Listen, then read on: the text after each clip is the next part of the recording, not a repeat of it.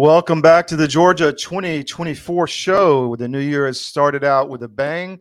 We're going to have some big news for the Georgia 2024 show and all of CDM's video presentations coming soon in the next week or so. So stay tuned. We're going to get a lot bigger very quickly. Welcome, my co-host, Bill Quinn. Good afternoon, Todd. It's good to be with you. It is good. Wow, this week, every time I think we've had a huge week, it just keeps getting more impactful and more crazy. We're going to have a packed show today. We're going to have radio station owner Wesley Cox. Father Brent Beecham is going to talk to us about some spiritual issues. Chris Gleason is going to drop some Moabs on election integrity, so stay tuned for that. Mallory Staples is going to go into a lot of the legislative updates and other Georgia political news. And then we have a special short little video from our cattleman, Glade Miller-Smith. Please sign up for our no ad subscriptions. We've had a lot of success with that recently. People love it. They get access to global news with no ads. If you go to georgiarecord.com, on the right side of the screen, there's a blurb that says, for no ads, come here. So check it out. It's $10 a month. You get access to all of our content, which it goes from Eastern Europe all the way to Asia with no ads, and people love it. So that's really important for us because it helps us grow the network and count on some steady revenue. So thank you for that. We're brought to you by the georgiarecord.com, and sign up for our newsletter. Sign up for our Rumble channel, CDM1. We're putting out so much content now. This is my third show today. I was telling Bill before the show, and CDM is growing and rocking and rolling, and we're just bringing truth wherever we can. So Bill, I'm going to turn it over to you. You've got a few things you want to do first. Yep, sure enough. So a couple of things. We're going to hear about some new organizations standing up across the state, one of which is Restoring American Liberty Forum, and we'll have more on that. Just watch the Georgia Record this coming week, and you'll see some things there. And we have a near-term call to action I wanted to make sure everybody knew about. We published this in the Georgia Record in the last couple of days, but there is a very near-term need today, tomorrow, Tuesday, for helpers to be able to make calls on behalf of the Trump campaign up to New Hampshire. You don't have to go anywhere to do this. All you do is make a note of the email addresses at the bottom, or go to the Georgia Record. You'll see an article that talks about this. You can make calls from your home. If you want to get friends together at a home in your neighborhood, you can do that. Or you can actually join the teams where they are located in a couple of headquarters around Atlanta. So all three of those are available. And again, this is a very near-term need. New Hampshire primary is going to be on Tuesday, and they wish and ask for our help to get the message out to folks in New Hampshire. So let's do that. Okay, back to you, Todd. Thank you. So advertising, we're going to run a clip from our favorite asset manager, David Cross, here in a second. But I wanted to talk to the audience about advertising. We are in need of Georgia patriotic businesses, or non-patriotic for that matter. We are the future in media in Georgia, and the Georgia Record is going to get much bigger and grow in many ways not expected: video, print, etc.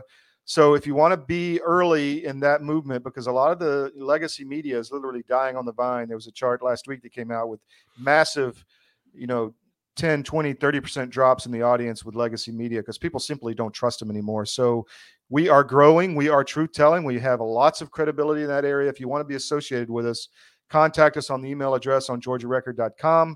Contact us on Twitter. Contact us however you want to do it.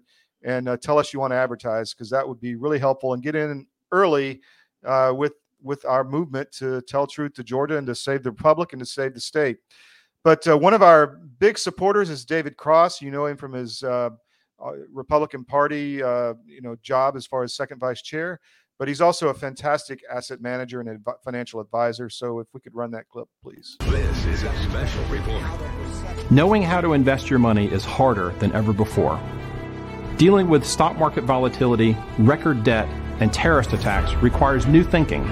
At U.S. Asset Management, we can help you see the world more clearly so that you can move beyond the chaos and invest with confidence. Call us, visit us online, or drop by our office. U.S. Asset Management, helping you make better decisions with your money. So let's get right into our guest. Bill, I'll turn it over to you.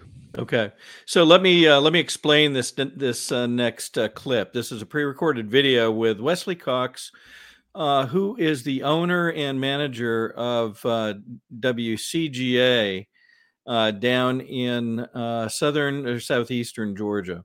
The reason we did this is we became aware of an editorial that Wesley had done on Tuesday of this week, and then some concerning feedback that we got regarding some reactions to that editorial.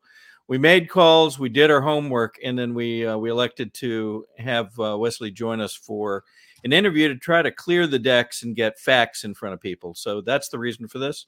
And so we'll play this. You'll hear our questions and an explanation from Wesley first, and then we're actually going to play the editorial that started the dialogue that came out on Tuesday. So here we go. We're lucky enough this morning to be joined by Wesley Cox, the owner of WCGA News, a radio station in Southeast Georgia. Wesley, thank you for joining us, sir. You're certainly welcome, Bill. It's an honor. So the last couple of weeks have seen some interesting things in Georgia. So we wanted to bring you on and get some clarity. But before we do that, I find your station rather fascinating down there. Could you tell us a little bit about WCGA and your role in in your listeners' lives down in Southeast Georgia? Well, we have a very nice, I think, radio station that seeks to serve the local audience with good information. We told our listeners who really appreciate our station the truth about COVID. We didn't take the big pharma money. We didn't take the DHS money. We basically told them the truth from the beginning, not only about the COVID situation and the jab, but about election fraud. And so we seek to give our listeners good information that they can use for their lives so that they can have what they need to lead. That's an honorable pursuit. How long has the station been broadcasting down there? We've owned the station since August the 8th of 1988. It hasn't always been a news talk station, but we have good programs now like Charlie Kirk and Dennis Prager and Sebastian Gorka. We have Hugh Hewitt and Alex Jones, Michael Gallagher, other talkers that are conservative and focused on telling the truth. Wow, that's quite a lineup. So in the past week, this week, there's been some, I'll call it drama surrounding some information that became available. We will, as part of this broadcast, play an initial editorial that you had broadcast on Tuesday, I believe, or Monday, and you described a call or a contact that you got that raised some concerns. So knowing that we're going to go ahead as part of this broadcast and play that editorial in its entirety, could you just quickly describe how it came about and so forth? This was your initial editorial where you talked about the situation within the GOP. Yes, exactly. So that was Tuesday of this week. And the situation was I was tipped off by a listener, and we have a lot of listeners who are actively engaged with the station. I hear from them often, and I welcome it. So a listener, local listener, tipped me off that there was a move afoot to eliminate or get rid of David Cross and Brian K. Pritchard from their positions within the Republican Party. Now, I didn't think that it was appropriate because David was elected at the same time that everybody else was elected at the state convention. So I investigated, did a little background, and determined that I thought that was probably accurate. So I did my editorial. Okay. And then subsequently, that seemed to raise the ire of some folks. And later that, I believe that evening or the following evening, Candace Taylor, for one, came out and made about a half an hour video on Facebook and made that available to Georgians and really anybody on Facebook. And so she seemed to characterize some things about the information that you had received. if you're okay, I'm going to take just a minute or so, and I want to play an excerpt from that video, and then we'll talk about it just a little bit. So bear with me for just a moment here, please. Okay. Because I love you. I love you. If you have receipts on something that proves otherwise, send them to me, and I promise you, 100%, I would never cover up anything. I would never lie. Y'all have asked me over and over and over, and I have tried to gently calm you down, gently tell you a piece of it to pacify you, to keep everybody together. But no. David Cross called Glenn County radio station, told flat out lies. And one of my constituents went on the air and repeated what was told to him, not knowing any better. And David Cross weaponized it against this innocent man and his radio station. Could have caused him legal issues. Who's going to be held accountable for that? Josh McCoon is so gracious that when I called and explained today that he was sorry and he didn't know, he said, that's okay. I understand. I forgive him. Okay. So let me do this. Let's cut right to the chase of this. Did David Cross, Mr. Cox, call you and ask that you do this editorial? No. Did did the information that you got come from a source that you believe trusted and credible to the extent that you were able to discover? Yes. So you can see first of all, the reason that I thought this was an important segment to do is because, I like to make sure that people have the truth. And it sounds like, and that's largely part of what your station does as well. I found it painful to the point of having to act on it when I heard these charges made against David Cross, but especially in light of, the circumstances. I think,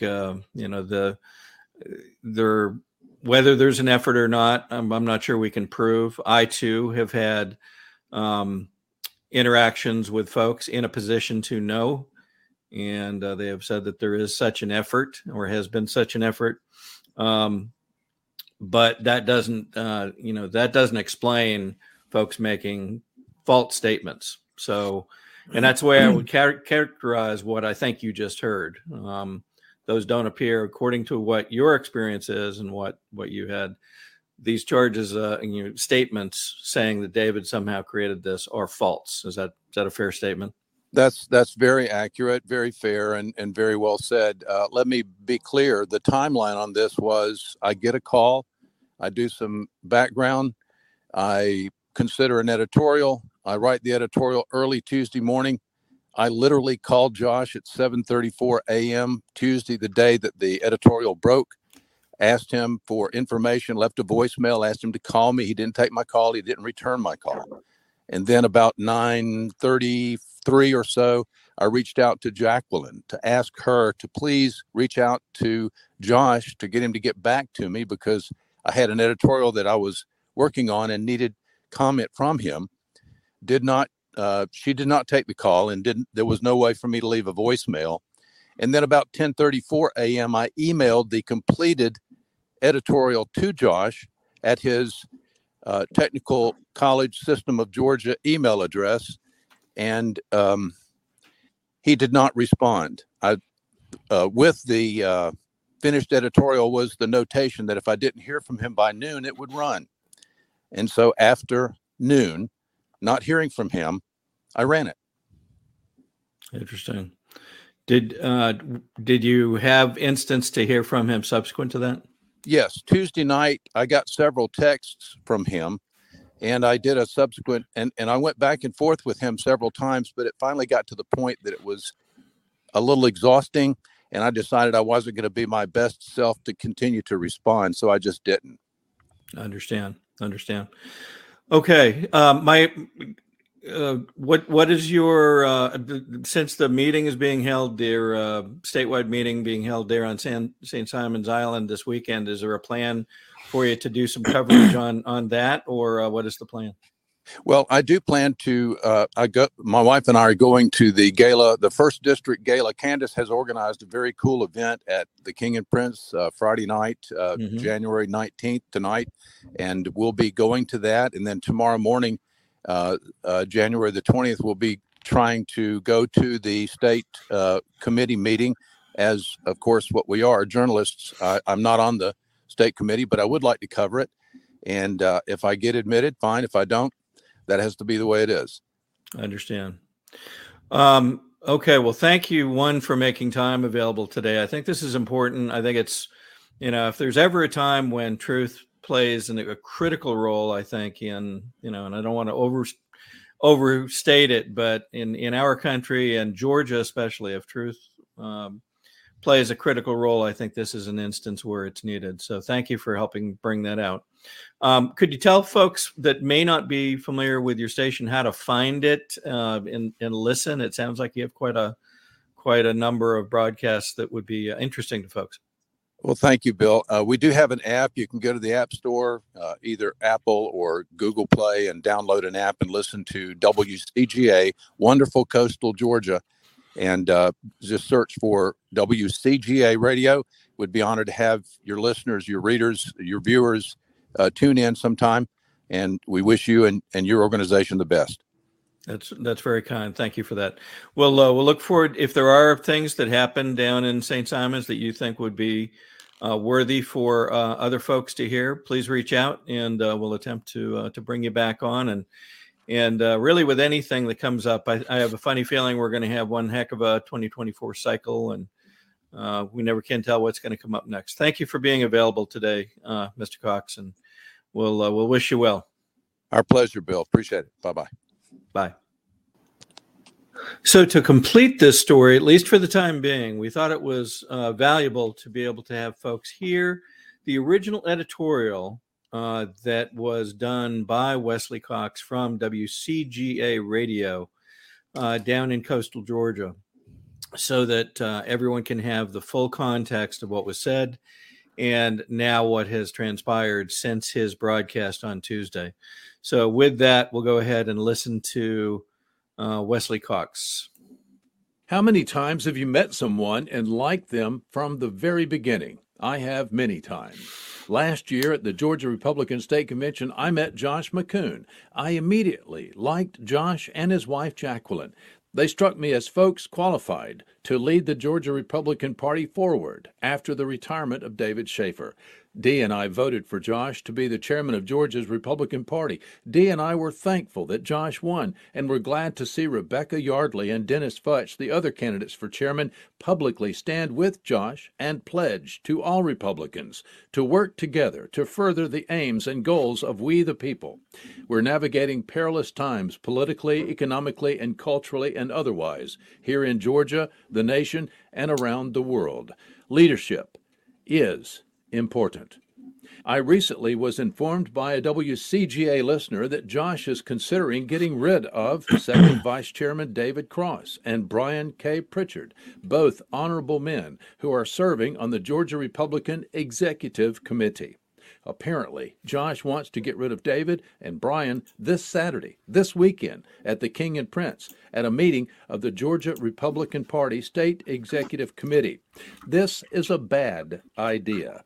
David was duly elected at the Georgia Republican State Convention in Columbus to serve and is doing tireless service to the party and the people, giving good information and leading on many issues. Brian is doing the same, and both men should be honored and encouraged in their efforts, not removed from their offices and the executive committee.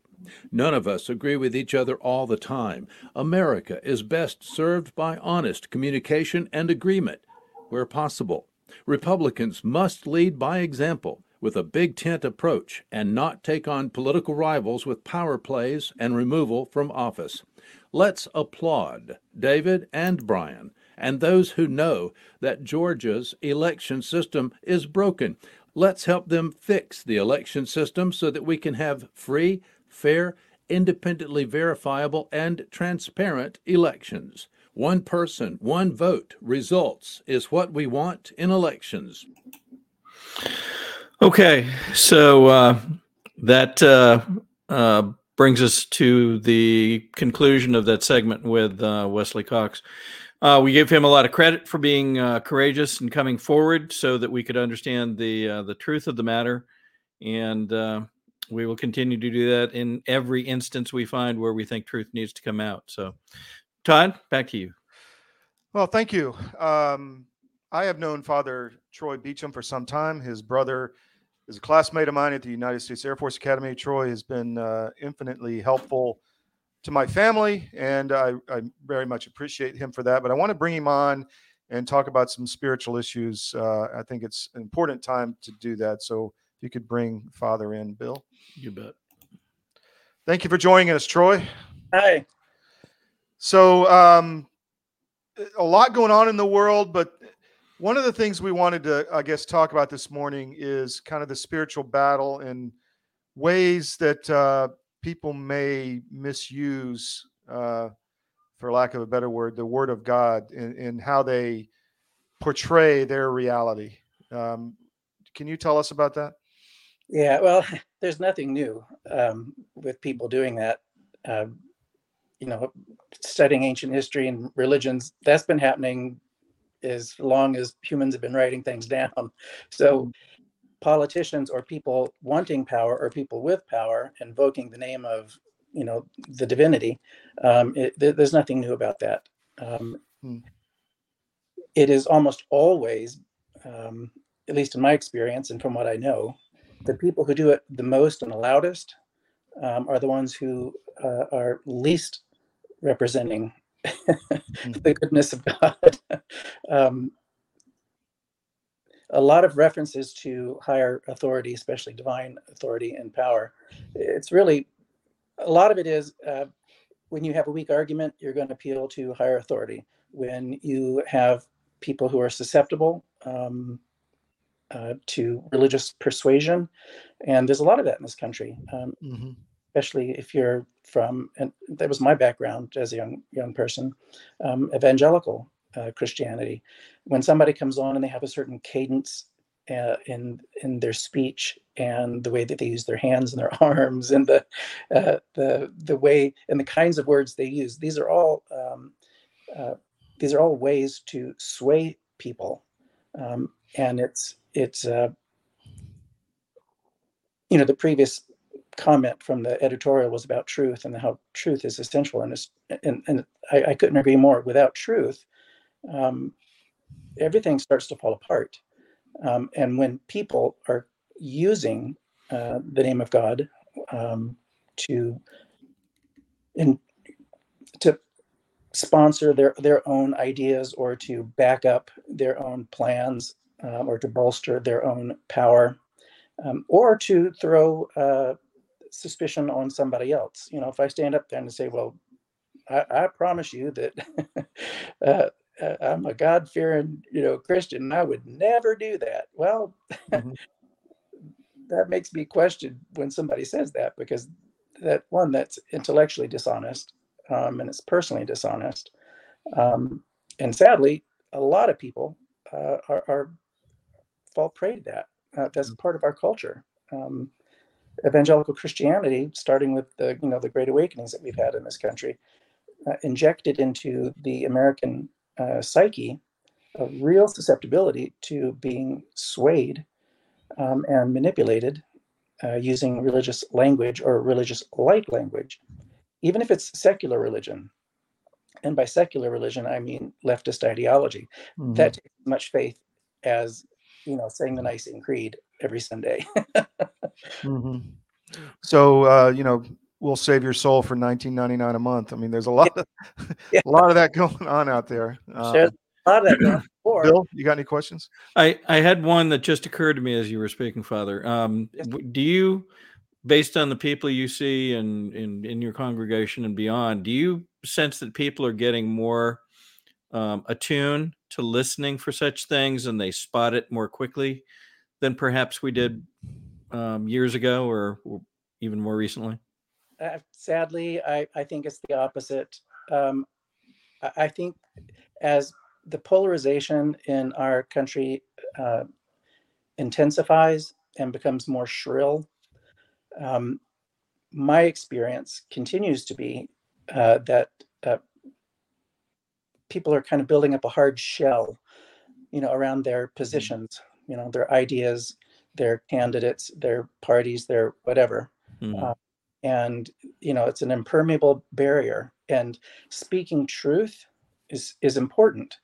But we've had a couple of presidents in a row who've not a previous one, but two before him and this current one, talking about truth. What is truth?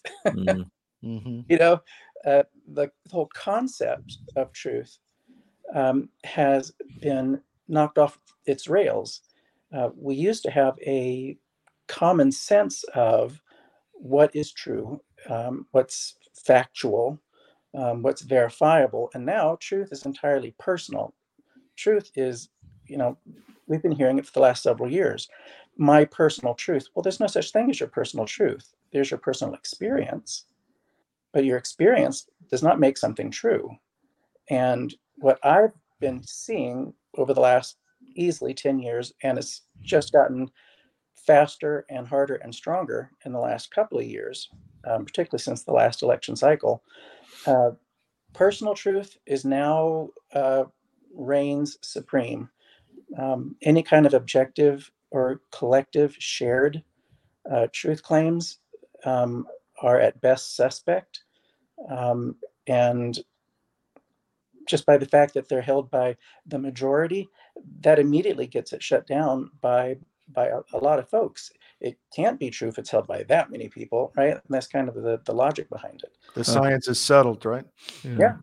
It probably won't surprise you then to know that I was with an elected politician not long ago, within the last few months, and we got on the subject of what folks were looking for in the constituency this cycle, and I said, truth. They want to hear, facts and truth and a go forward plan that makes sense. And the answer I got was, well, whose truth? Right. I mean, Pontius Pilate said that to Jesus himself. He said, what is truth? So we've been struggling with this, and this has been a popular tool of statecraft for as long as we've been trying to organize ourselves into anything other than small farmholds. So there's nothing new. This is part of the standard tool belt of anybody who's trying to exert or gain or keep power. And a big part of that is to destabilize what is truth, to where it gets to the point where nobody can define it except by, this is how I feel. Let me ask you this. A lot of people are becoming aware that maybe this is nothing new, that maybe this has all happened before throughout human history. And the Bible even talks about it. Yeah. Can you comment on that a bit? Yeah. In the Bible, both in what are commonly called the Old Testament and New Testament scriptures, the prophets and Jesus, they talk about realpolitik an awful lot. As a matter of fact, that's mostly what got Jesus murdered, because he confronted the power of the state and the power of religion, which had become united. They were enemies against each other, right? The temple hierarchy in Jerusalem, and they made common cause with the political power of Rome to get rid of an opponent, a common opponent. So this kind of well, we see this happening time and time again. When you read the Old Testament scriptures, the prophets were all persecuted, and most of them were murdered. It's a horror list of what happens to actual truth tellers in most cultures in recorded human history. Isaiah was put inside of a hollow tree and sawed in two. I mean, Jesus was crucified. So there's nothing new. And part of what that says to me is it's something old, something very old, as a common source, because it's consistent throughout human history. Wherever it shows up, it looks just alike. Different cultures across different millennia. So whoever is spiritually pulling the strings behind all of that, we think that we're St. Paul said really clearly, we think we're struggling against flesh and blood, right, against each other.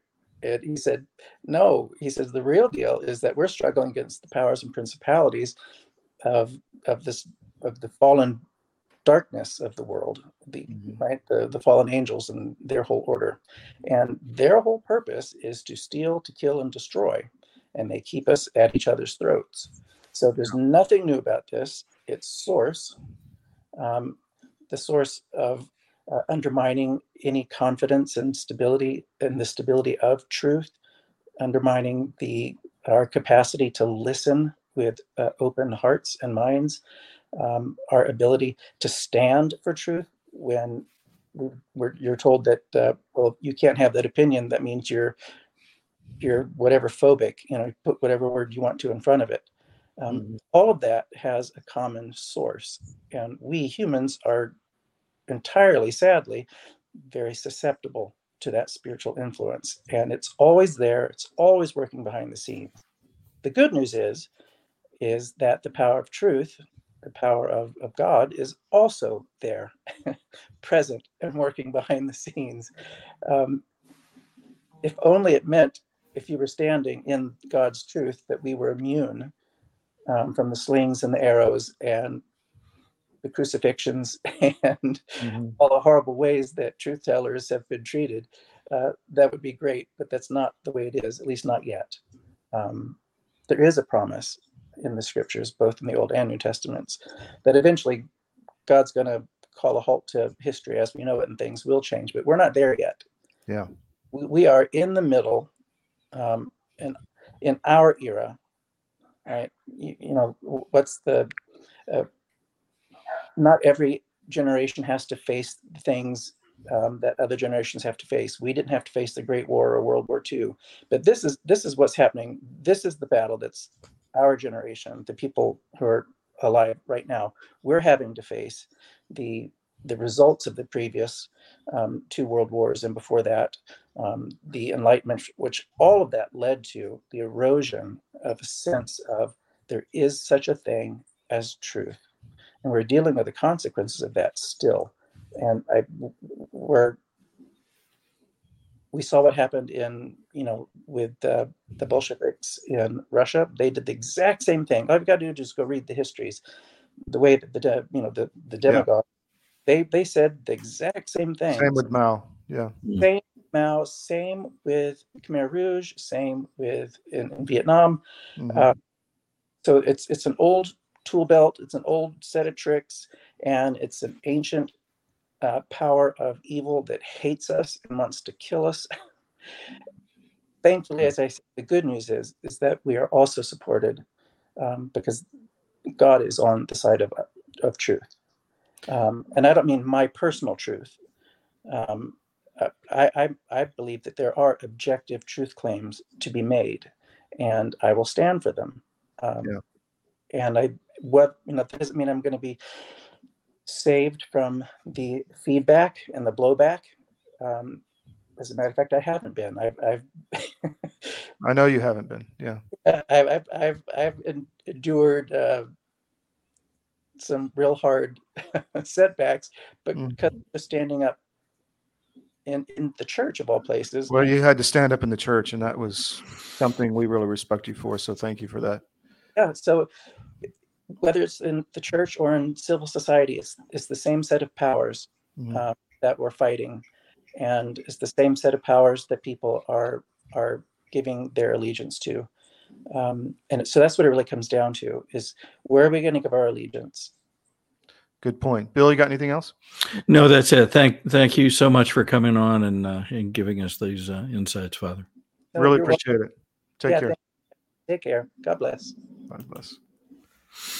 He's always refreshing, or at least steer you in the right direction. So, Yep. And his words do ring true. And So before we bring on our next guest and the Moabs he's going to drop on us, we've got a quick ad from Marjorie Wildcraft. CDM Food is the website, and the time may be approaching. You got to remember this website. So I guess I have that, and I have to run that. Actually, I don't see it anymore. What happened? All right, we'll delay that until – you still there, Chris? Let's bring Chris on, and I'll re-put that ad up. Okay. Oh, go ahead, Bill. Good afternoon, Mr. Gleason. How are you? Good afternoon, gentlemen. How are you? Well, so again, you've been a busy bee, and busy bee with a stinger as well, huh? So you're blowing up. What's that? The people in Maryland are going to find out. The Merrick Garland story you dropped recently was simply amazing, and that was done by one man, Perseverance, dropping information requests, and you got that information that Merrick Garland's wife knew the elections were stolen in 2015, or would be, or the machines were not certified, I guess technically correct. So what have you got for us today? So after the Merrick Garland bombshell, the folks in Maryland, by the way, and these are great people that I've met, some through you guys and some through the attorney that I had been working with up there and in Maryland. They've really picked up the ball and have been a huge help to me there, because I'm one guy. I'm just as Cord Bird from Florida puts it, I'm just a keyboard warrior firing off public records requests. So he won't answer. Yes, that he won't answer illegally in violation of the Florida Constitution, the United States Constitution, and numerous federal and state election law statutes. But that's a whole other subject for a whole other day. But so these great people in Maryland that I've had the pleasure to meet and befriend and get to know, they are leveraging all of their networks to help expose what we've been doing and hold the people that are supposed to be administering elections to ensure that the will of the people is being followed. And so on Friday, I received a call from one of these great folks there, this lady named Sherry, and she asked me, she's like, hey, we've got an opportunity to speak and get some legislation put or read before the House and the Senate in Maryland. I'm like, well, great. That's wonderful. She's like, can you drop everything you're doing to help us with that? And I'm like, okay, we'll do this. So I quickly called my good friends here in Florida, who I've been working with for quite some time now, Chris Quackenbush and Ted Reese from Lee County, Florida. And I said, hey, we have an opportunity to help put forth some stuff for Maryland to help them kind of get on the right path. And so we had a great conversation. And, we discussed how important or what were the most important things that we could quickly and decisively get before the Maryland legislature. And so Ted brought up a great point, and he brought up the point of Article 1, Section 4 of the United States Constitution.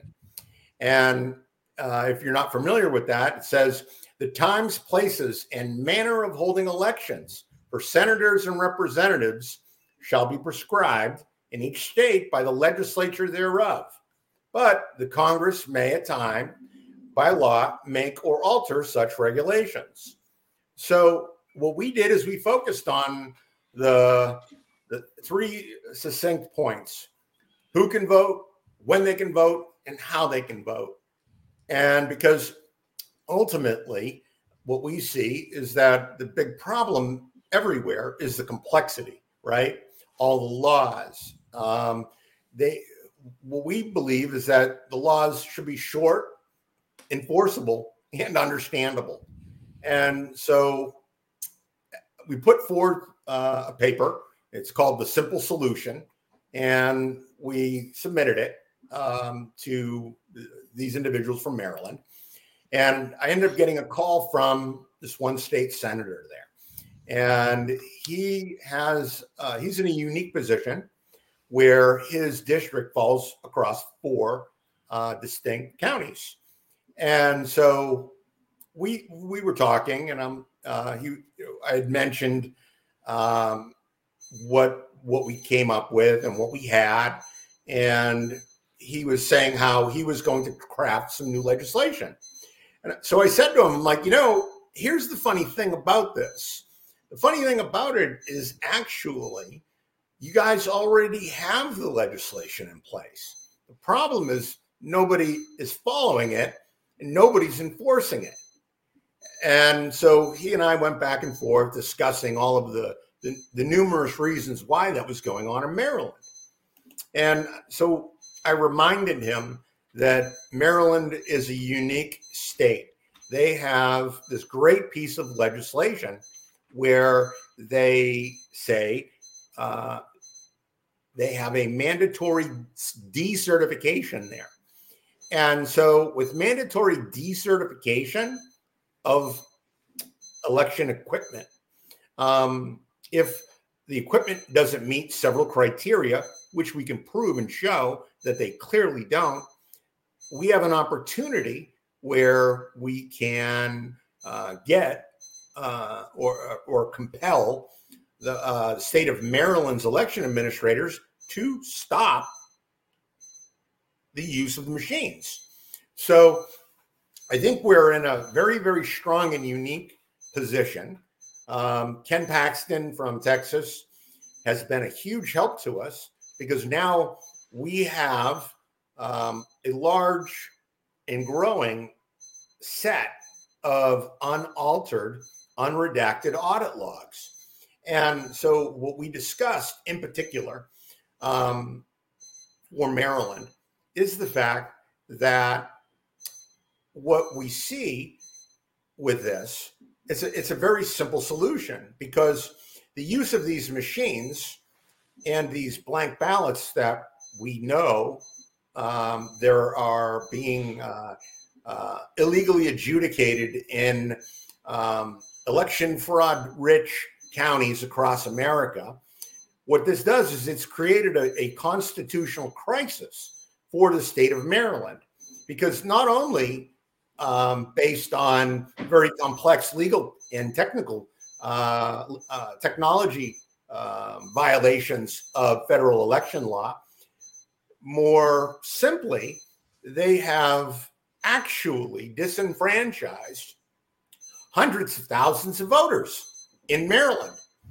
And that presents a very, very clear method that anybody in any state can go after, because we know that the machines have modems.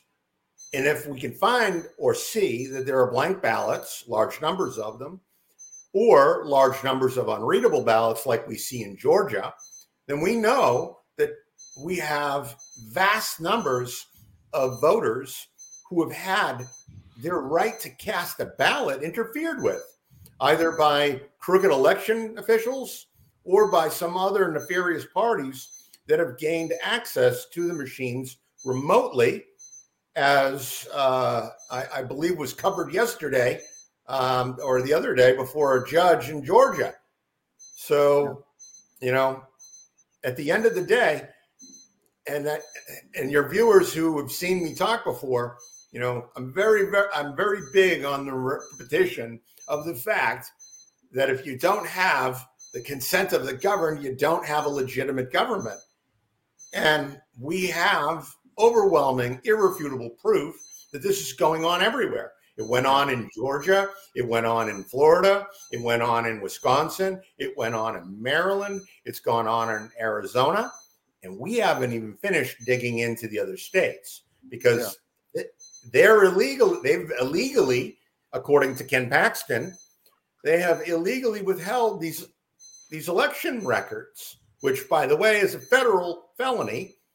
And, like what we found here in Florida, we have numerous election officials that did hand over audit logs. And then when we look at the audit logs and compare them to the audit logs of Texas, what we see is not the redaction of trade secrets or critical election infrastructure information. What we see is the redaction of the evidence of their misdeeds. Yeah.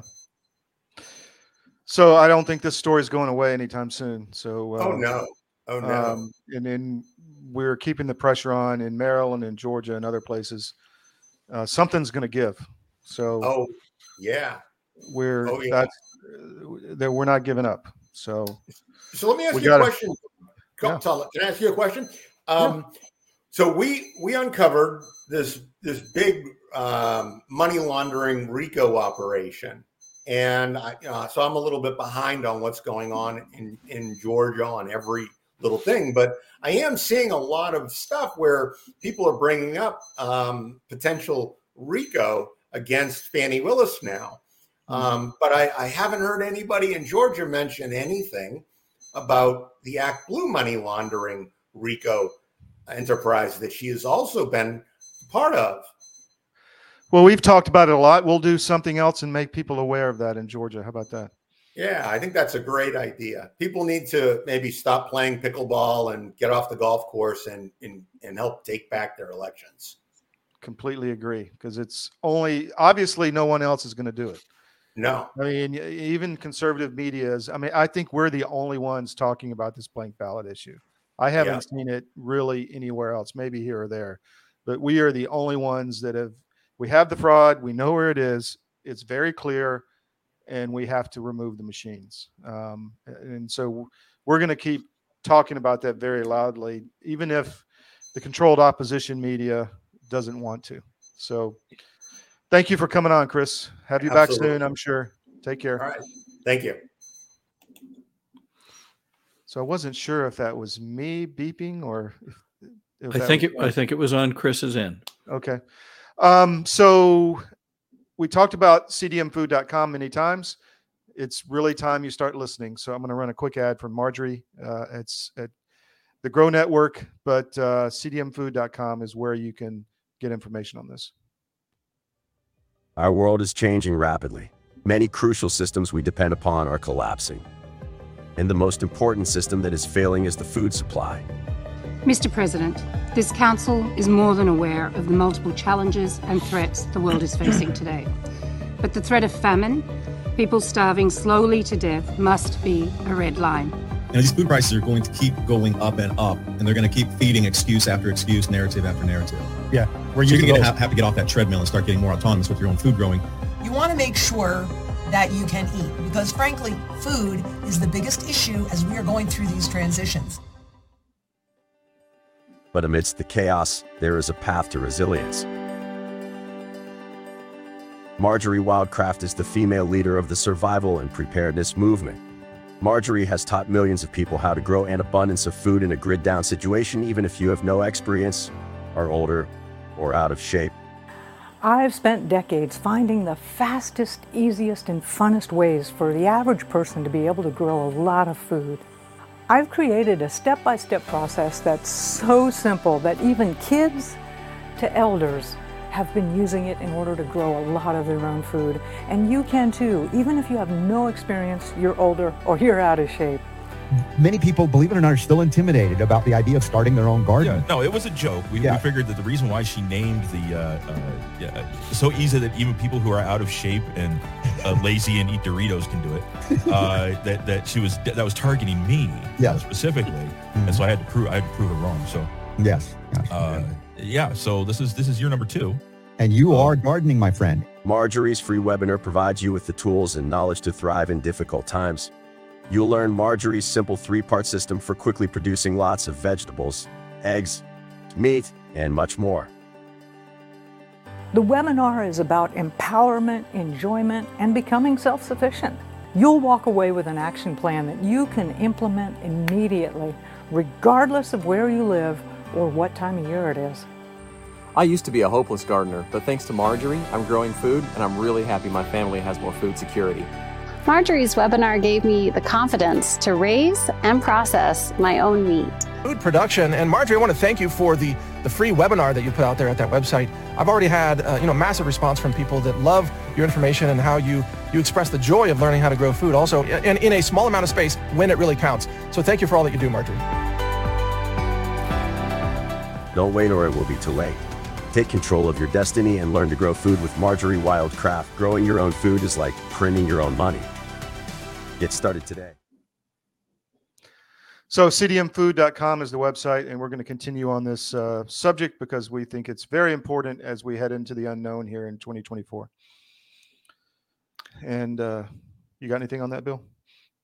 I think as we've gone forward just in the last few weeks, many people are talking about what do I do to get more resilient in a number of different areas, and of course food and water and other things are critical. They're very near-term needs, and so from our work with Marjorie in the past, I think she's got some wonderful ideas, and that video demonstrates, almost anybody can easily get involved no matter where they are. cdmfood.com. Let's bring in our next guest, Bill. Okay. Mallory Staples, good afternoon. Thank you for joining. Hey guys, how are you? So how is the kickoff for the legislative session? I hear there's some fun to be had and some interesting things being found, and I bet you know about most of them. Yes. Spend, spend, spend. If I had to think of a phrase that kind of sums up what's going on under the dome, that is it. Last week was Appropriations Week. So we've spent a vast majority of our time and resources going through the amended fiscal year budget for 24, as well as the fiscal year budget for 25. And there is so much there. We've gotten positioned where we've kind of got the facts, follow the numbers we say, and now we're analyzing that to see where getting our heads around where most of the growth is going to be and where they're looking to spend it. So I'm going to kind of give y'all high level today, and I'm going to use notes, which I normally do not do, but it's deep, it's really, really deep what they're doing. And I did want to explain to your listeners the difference between the amended fiscal year budget and the fiscal year budget. So like the governor just put forward his fiscal year budget for 25. That is based on projections of the revenue that will be brought in, AKA money that will be taken from the taxpayers. And that's where those numbers come from. The amended fiscal year budget for 24 is the correction based on the taxes that were actually brought in. And for the third year running, we have a surplus, which means they have in the supplemental budget or the amended budget, which means revenue projections far exceeded the governor's 24 fiscal year budget. So then, and that could, we've had a surplus here in Georgia for 3 years. There is, theoretically you could have a deficit, at which point they would have to go cut programs and things like that. We have a constitutional provision in Georgia that there has to be a balanced budget, which, is a little bit tricky because the state has debt, but that's a conversation for another day. But anyway, so what we are going to be looking at both is the supplemental budget from last year, which creates that slush fund. Essentially, there was $6.6 billion last year in the supplemental budget. This year, it is looking to be $16 billion plus. And then we also will have the 25 fiscal year budget, which means next year at the same time, we will be having a conversation about the 25 supplemental budget. So that's just kind of, I wanted everybody to understand why there's more than one budget, because budgets are created based on projections. And here in the state of Georgia, they actually take in more taxes than they project to take in every year. And so at that point, the governor and the appropriations chairman and committee, they decide for the most part, how they're going to spend that money. Not return it, but spend it. I think everybody got $250 a piece last year and some pocket change, and the rest of it was spent. So anyway, one of the things. One question before you go on to the next thing. So 16 billion, you think, based on what the numbers showed today, is surplus. Now, how big is the total budget? 32 billion. So half, approximately, is surplus. That's like getting your paycheck and you find out, gosh, I've got 50% of it that isn't even needed this week or this month. That's right. That's right. It is an incredible amount of money. And you think about that coming back to you or not. Yeah. Hopefully that gets people's attention. But yes. So, and you have to just, if you want to step back and be a critical thinker, you have to wonder, like, how does this keep happening? Can they not get the projections close to being correct? And how convenient that it creates this massive slush fund that they get to spend out of, right? So it's just like a little head scratcher there, because to your point, Bill, you're talking about a massive discrepancy in the projections. You're talking about half the working budget, again, was collected over and beyond, what was needed to run the government. And I don't know if everybody saw.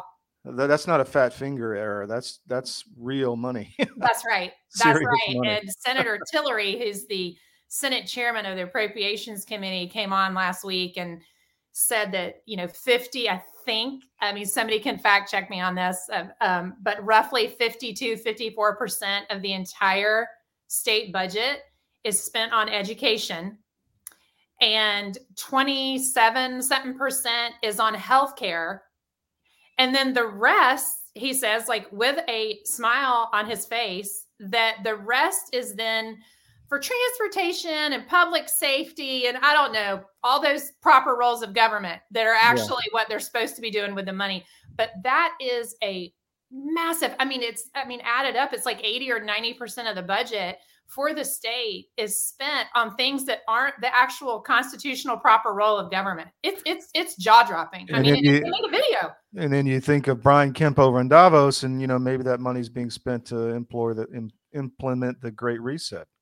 Absolutely. And let me please point out that Brian Kemp, that little video, and I'm gonna touch on this on my social media and newsletter coming shortly. But the fact that he sat there and said that in the state of Georgia, they do not pick winners and losers is a factual, bring the receipts lie. That is what the government does. This new, just like the old one, new budget has tons and tons of corporate subsidies, tons. And that is the government picking winners and losers. We have the Speaker of the House, John Burns, talking about massive Medicaid expansion. We already spend millions of expenditures on Medicaid. And now they want to grow that even more. They just lie. They absolutely lie. Just so our audience understands, that's the government taking your money, half more than they need, and then giving it to businesses that may compete against yours to make you uncompetitive. That's right. It is absolutely picking winners and losers. And one of the other things, again, that is in the budget is a nice bonus or raise for government employees. So that, of course, is the General Assembly who's down there voting on or ruling on all the appropriations. So they're going to get a raise. You may not get your money back, Mr. Taxpayer, but by darn, those General Assembly members and government employees, they're going to get another raise. So a little sugar in everybody's coffee. Yeah, that's right. That's right. But this from a governor who literally in 2018, he ran, like his platform was eliminating illegal immigration in the state of Georgia, right?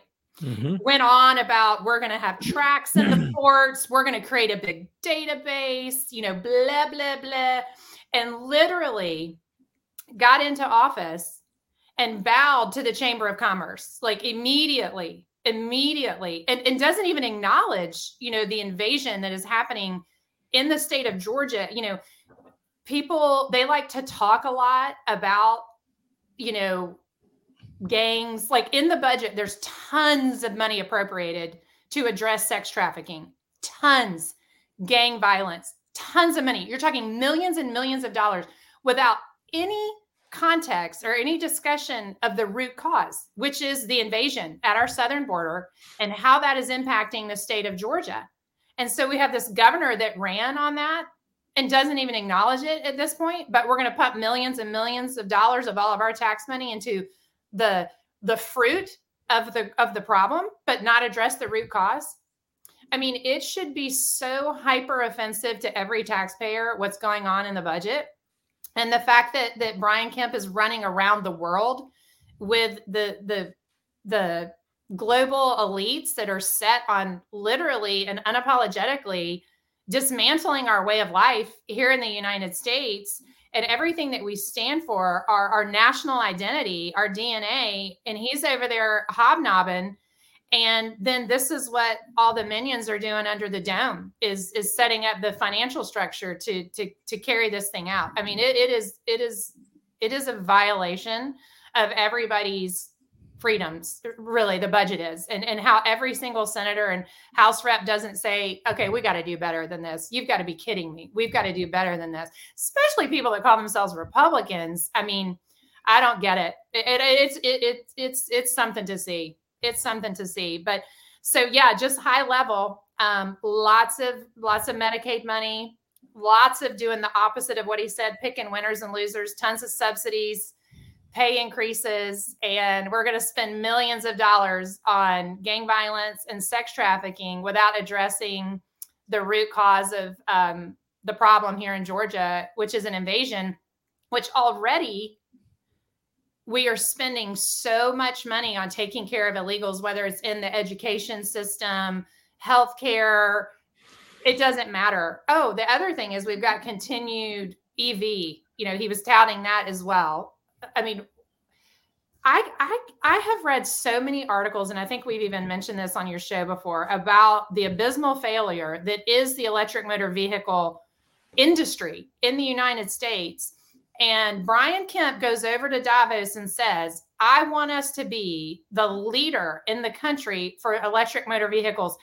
Why no one raised their hand and said, why?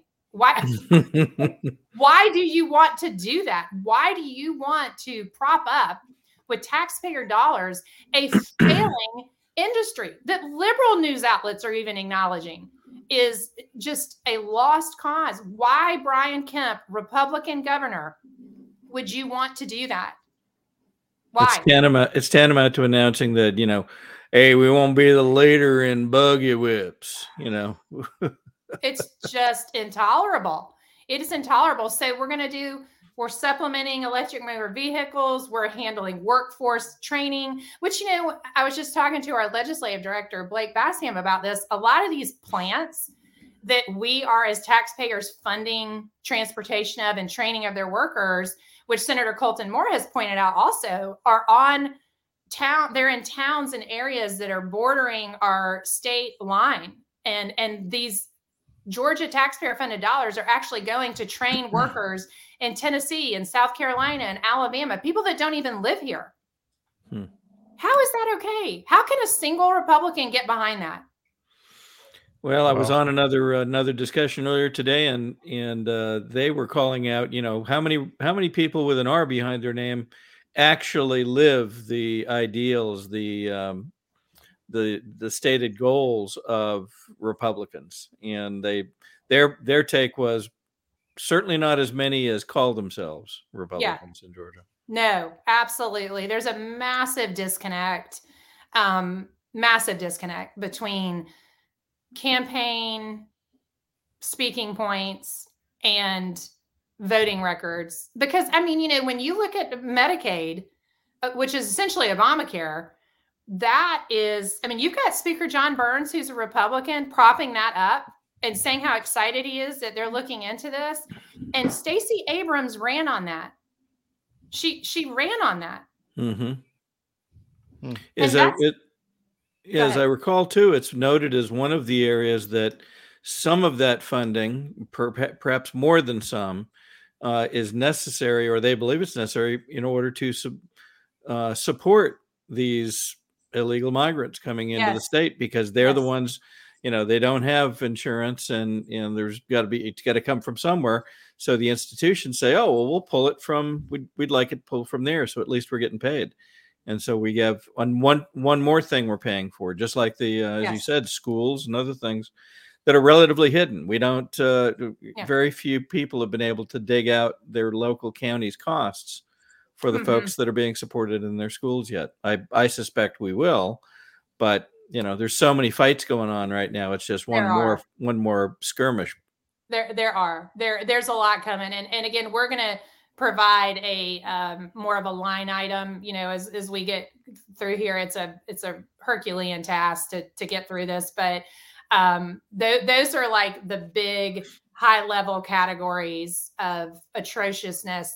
And again, to Senator Tillary's 54% for education. And, and I just saw a report, and I can't remember if it was national or statewide, that I think it was in state, but where so many public schools are having to close or purportedly are going to close because there's been such a massive exodus out of the public school systems, which are failing. And we're spending over half of our state's revenue on education. And there's not talk about, when you start talking about auditing, finding out what's failing. I mean, just as, business 101, okay, you would think there would be a massive magnifying glass on top of the industry that more than half of our taxpayer dollars go to funding, to make it do better. I mean, obviously school choice. I mean, there's so many relatively easy fixes to repair and, I don't know, begin to repair, I guess would be the proper phrase, the education system.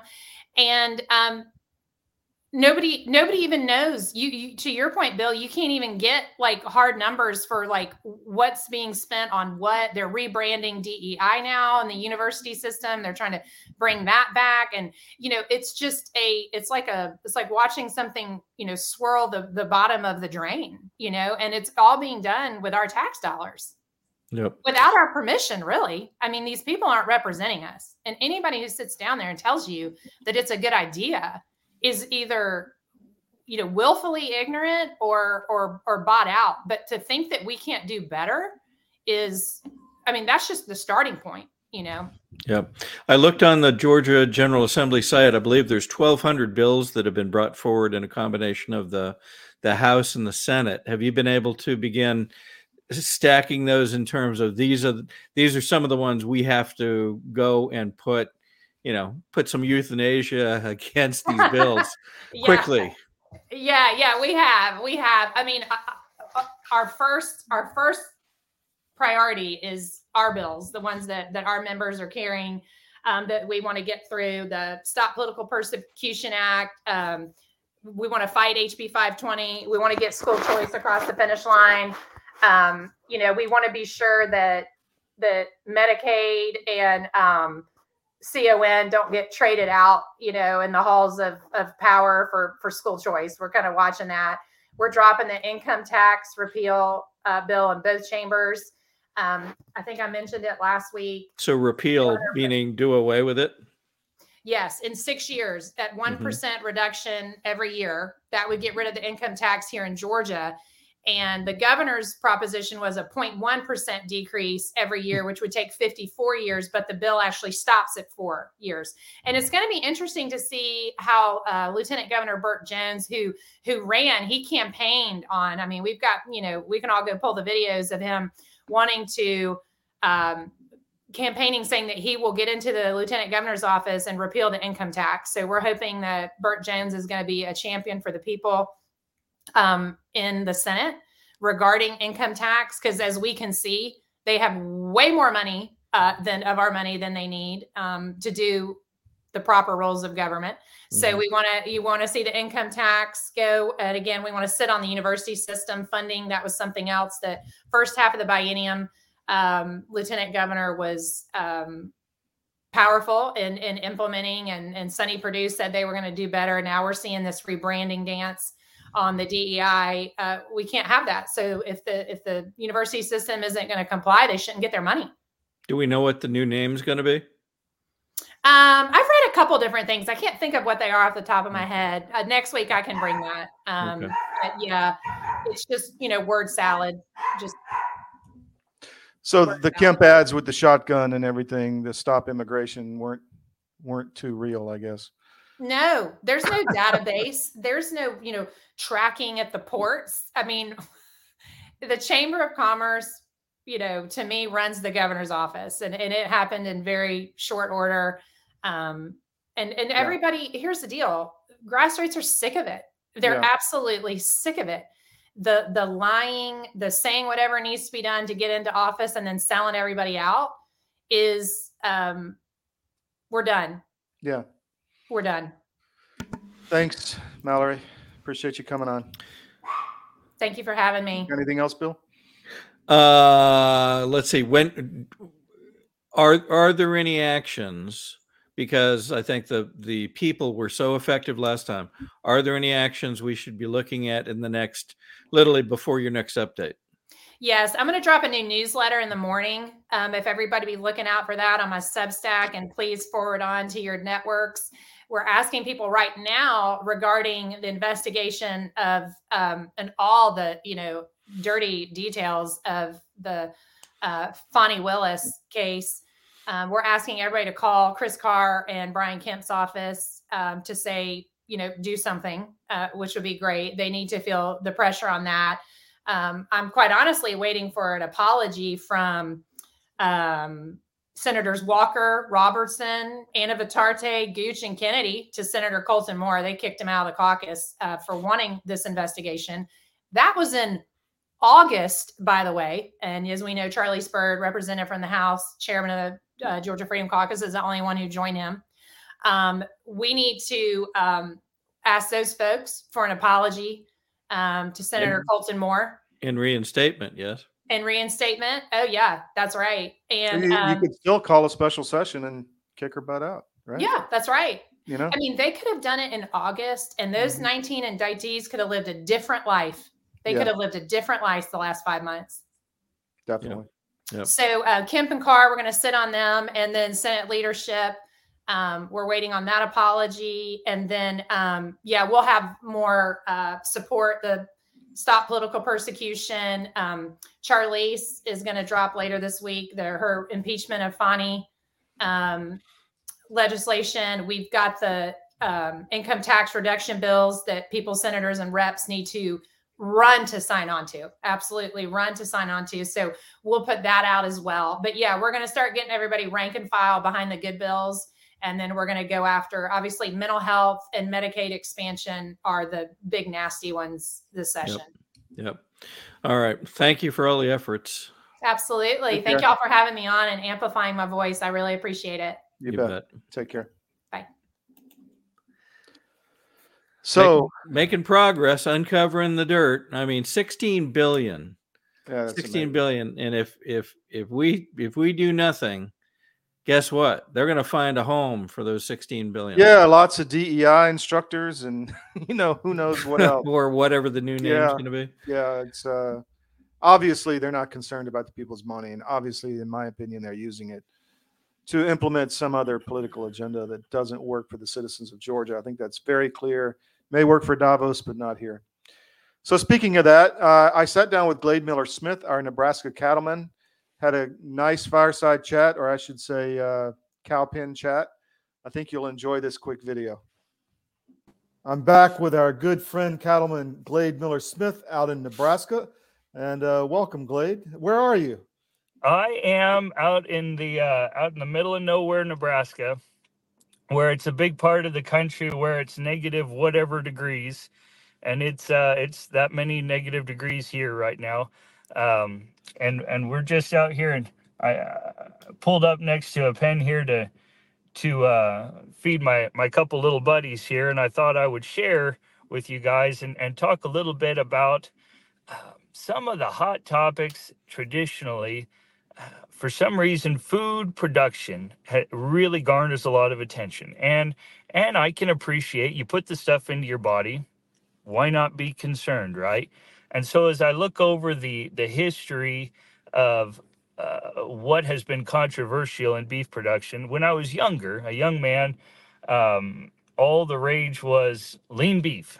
Mm-hmm. Got to have lean beef. Fat, oh, that nasty fat. And so cattle producers, you know what they did? Well, let's try to feed our cattle not quite as good, so they're not quite as fat, because people don't want to look at the fat.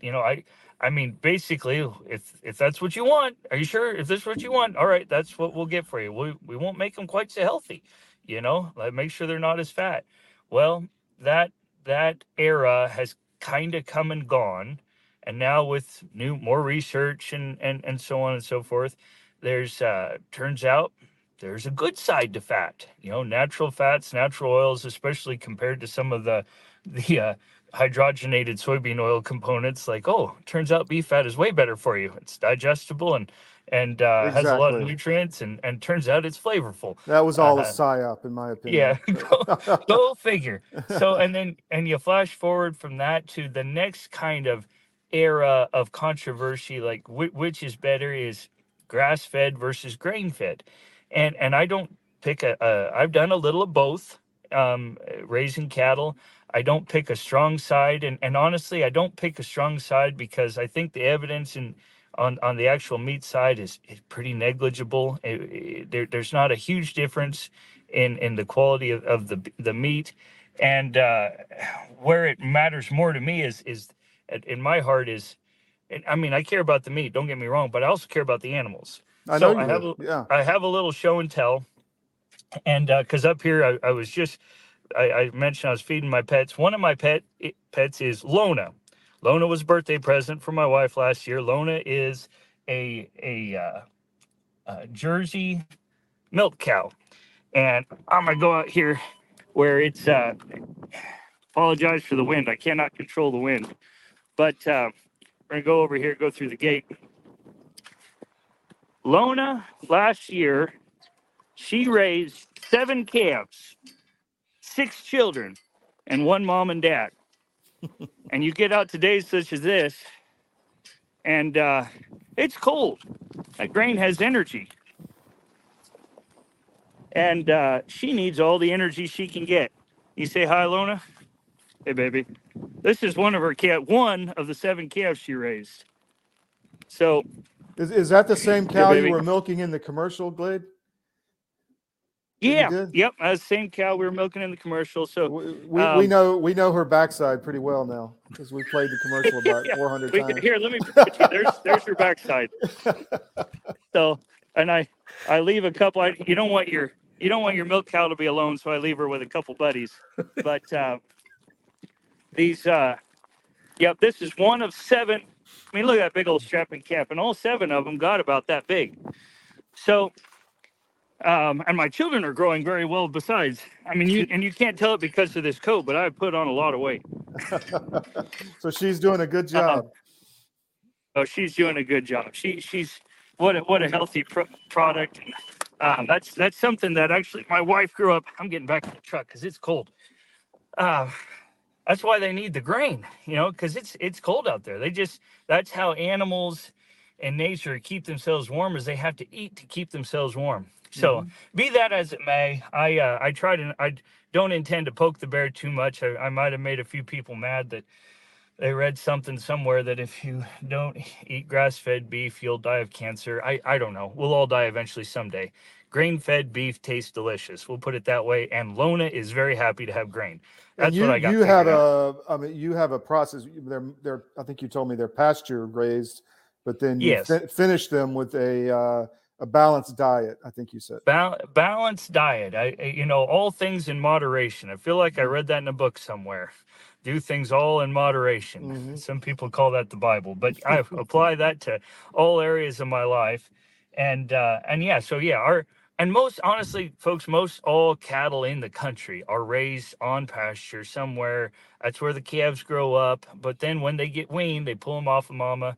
They have to be fed something, because they're not getting feed from mom anymore. Well, that time of year, is usually fall. Typically, the grass is starting to turn brown, and that's when those calves' nutritional needs is pretty high. Yeah. How are you going to provide that nutrition? Well, you're either going to live down south somewhere where it's really warm, where you can be constantly planting forage crops that is in just the right state of vegetative state, that it's the peak of its capability to provide what those calves need. Or if you live here, we're not growing anything here this time of year, so we need to harvest something back when it was good to be able to feed it now, to be able to give the nutrition to those calves. Got it. And there's one of two options. Okay, but be that it may, I'm getting a little sidetracked. My ultimate goal is not looking at what the conflict has been. My goal was to suggest, I think I'm seeing a peak of where the conflict is going. And where the conflict is going, I think it's all been a disguise, what do I want to say? A psyop. Yeah, to get people looking to the side, to looking over the distraction. Like, is it lean? Is it meat? Is it fat? Is it grass fed? Is it grain fed? Because there's so much bickering about little things. Honestly, little things like that. That the goal is to eradicate animal meat production. Period. Exactly. That's what I see happening. I've seen it several ways. The long term, that there's a PETA influence that has gone back for many moons, and I do see people occasionally getting pretty riled up. How can you murder animals, this, that, and the other? Well, I believe God said, "Take, eat, it is good." It's a provision for us, and so and one we do not take for granted, but we do appreciate. But that segment has always been there. But there's also like a new and growing segment that wants to replace animals with bugs.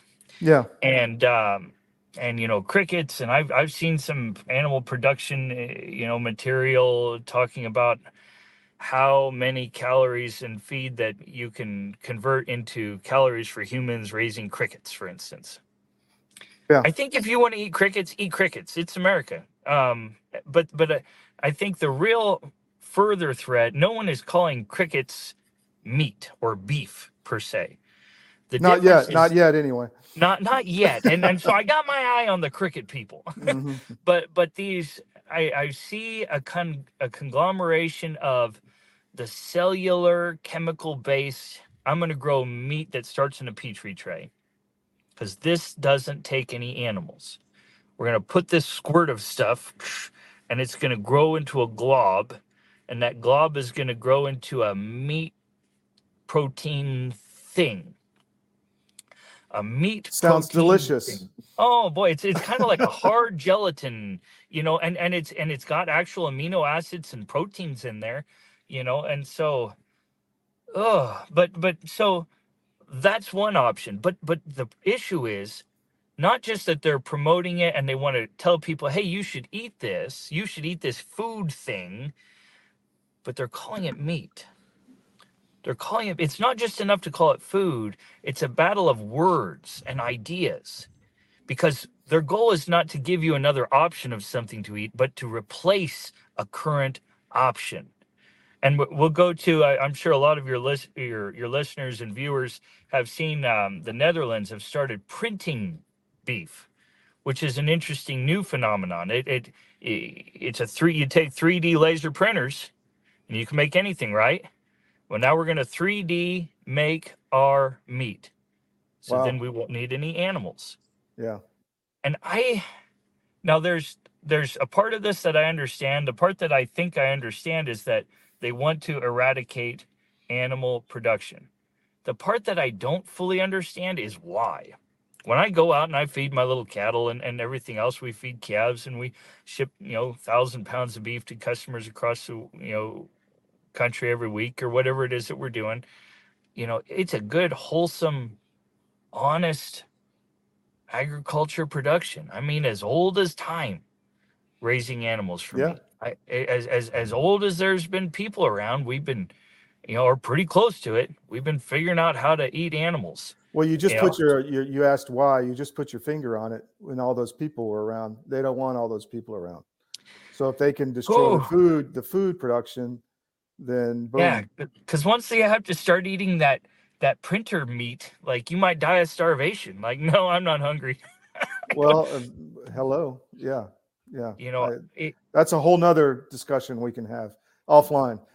Yeah, something. It's either nefarious or it's just idiotic. I one of those two things. It's either really bad or it's just dumb ideas. One of those two. As far as if I was going to bet $1 on a donut. But I would like to, my thought of today is just promoting and representing other family farmers that are, and a bunch of them are out there feeding cattle in nasty cold weather across the country so that we can provide a safe, secure source of food for people across our country. Hey, we want to provide for you guys, and we want to provide a safe and good product. So that's, and if you want to get it from me, fantastic. Family Farm Beef Box. That's our little deal. And we promote that I've started promoting that we're the non-woke way to get beef into your door. So, but we're not the only ones, that's for sure. But you have a passion, and you have a deep love for what you're doing. It comes across. So that is important to the quality and taste of the beef, in my opinion. I see so many people attacking the thing that I really enjoy, which is the cattle industry, the cattle business, the cattle production ranch, the relationships that I build with beef customers, all of these things. I enjoy it. I enjoy it for my family. I enjoy it for hopefully the next generation to follow after me. This is something that it's not just me. It was something that was passed down to me, and I hope to pass down to the next generation. And I see people attacking it. And I shake my head because I'm sitting here doing it going, what are you talking about? That doesn't make sense at all. But as a rule, I'll tell you what, people who are in farming and ranching are typically relatively smart. You got to be a pretty good businessman. There's a lot of dollars involved and pretty hardworking.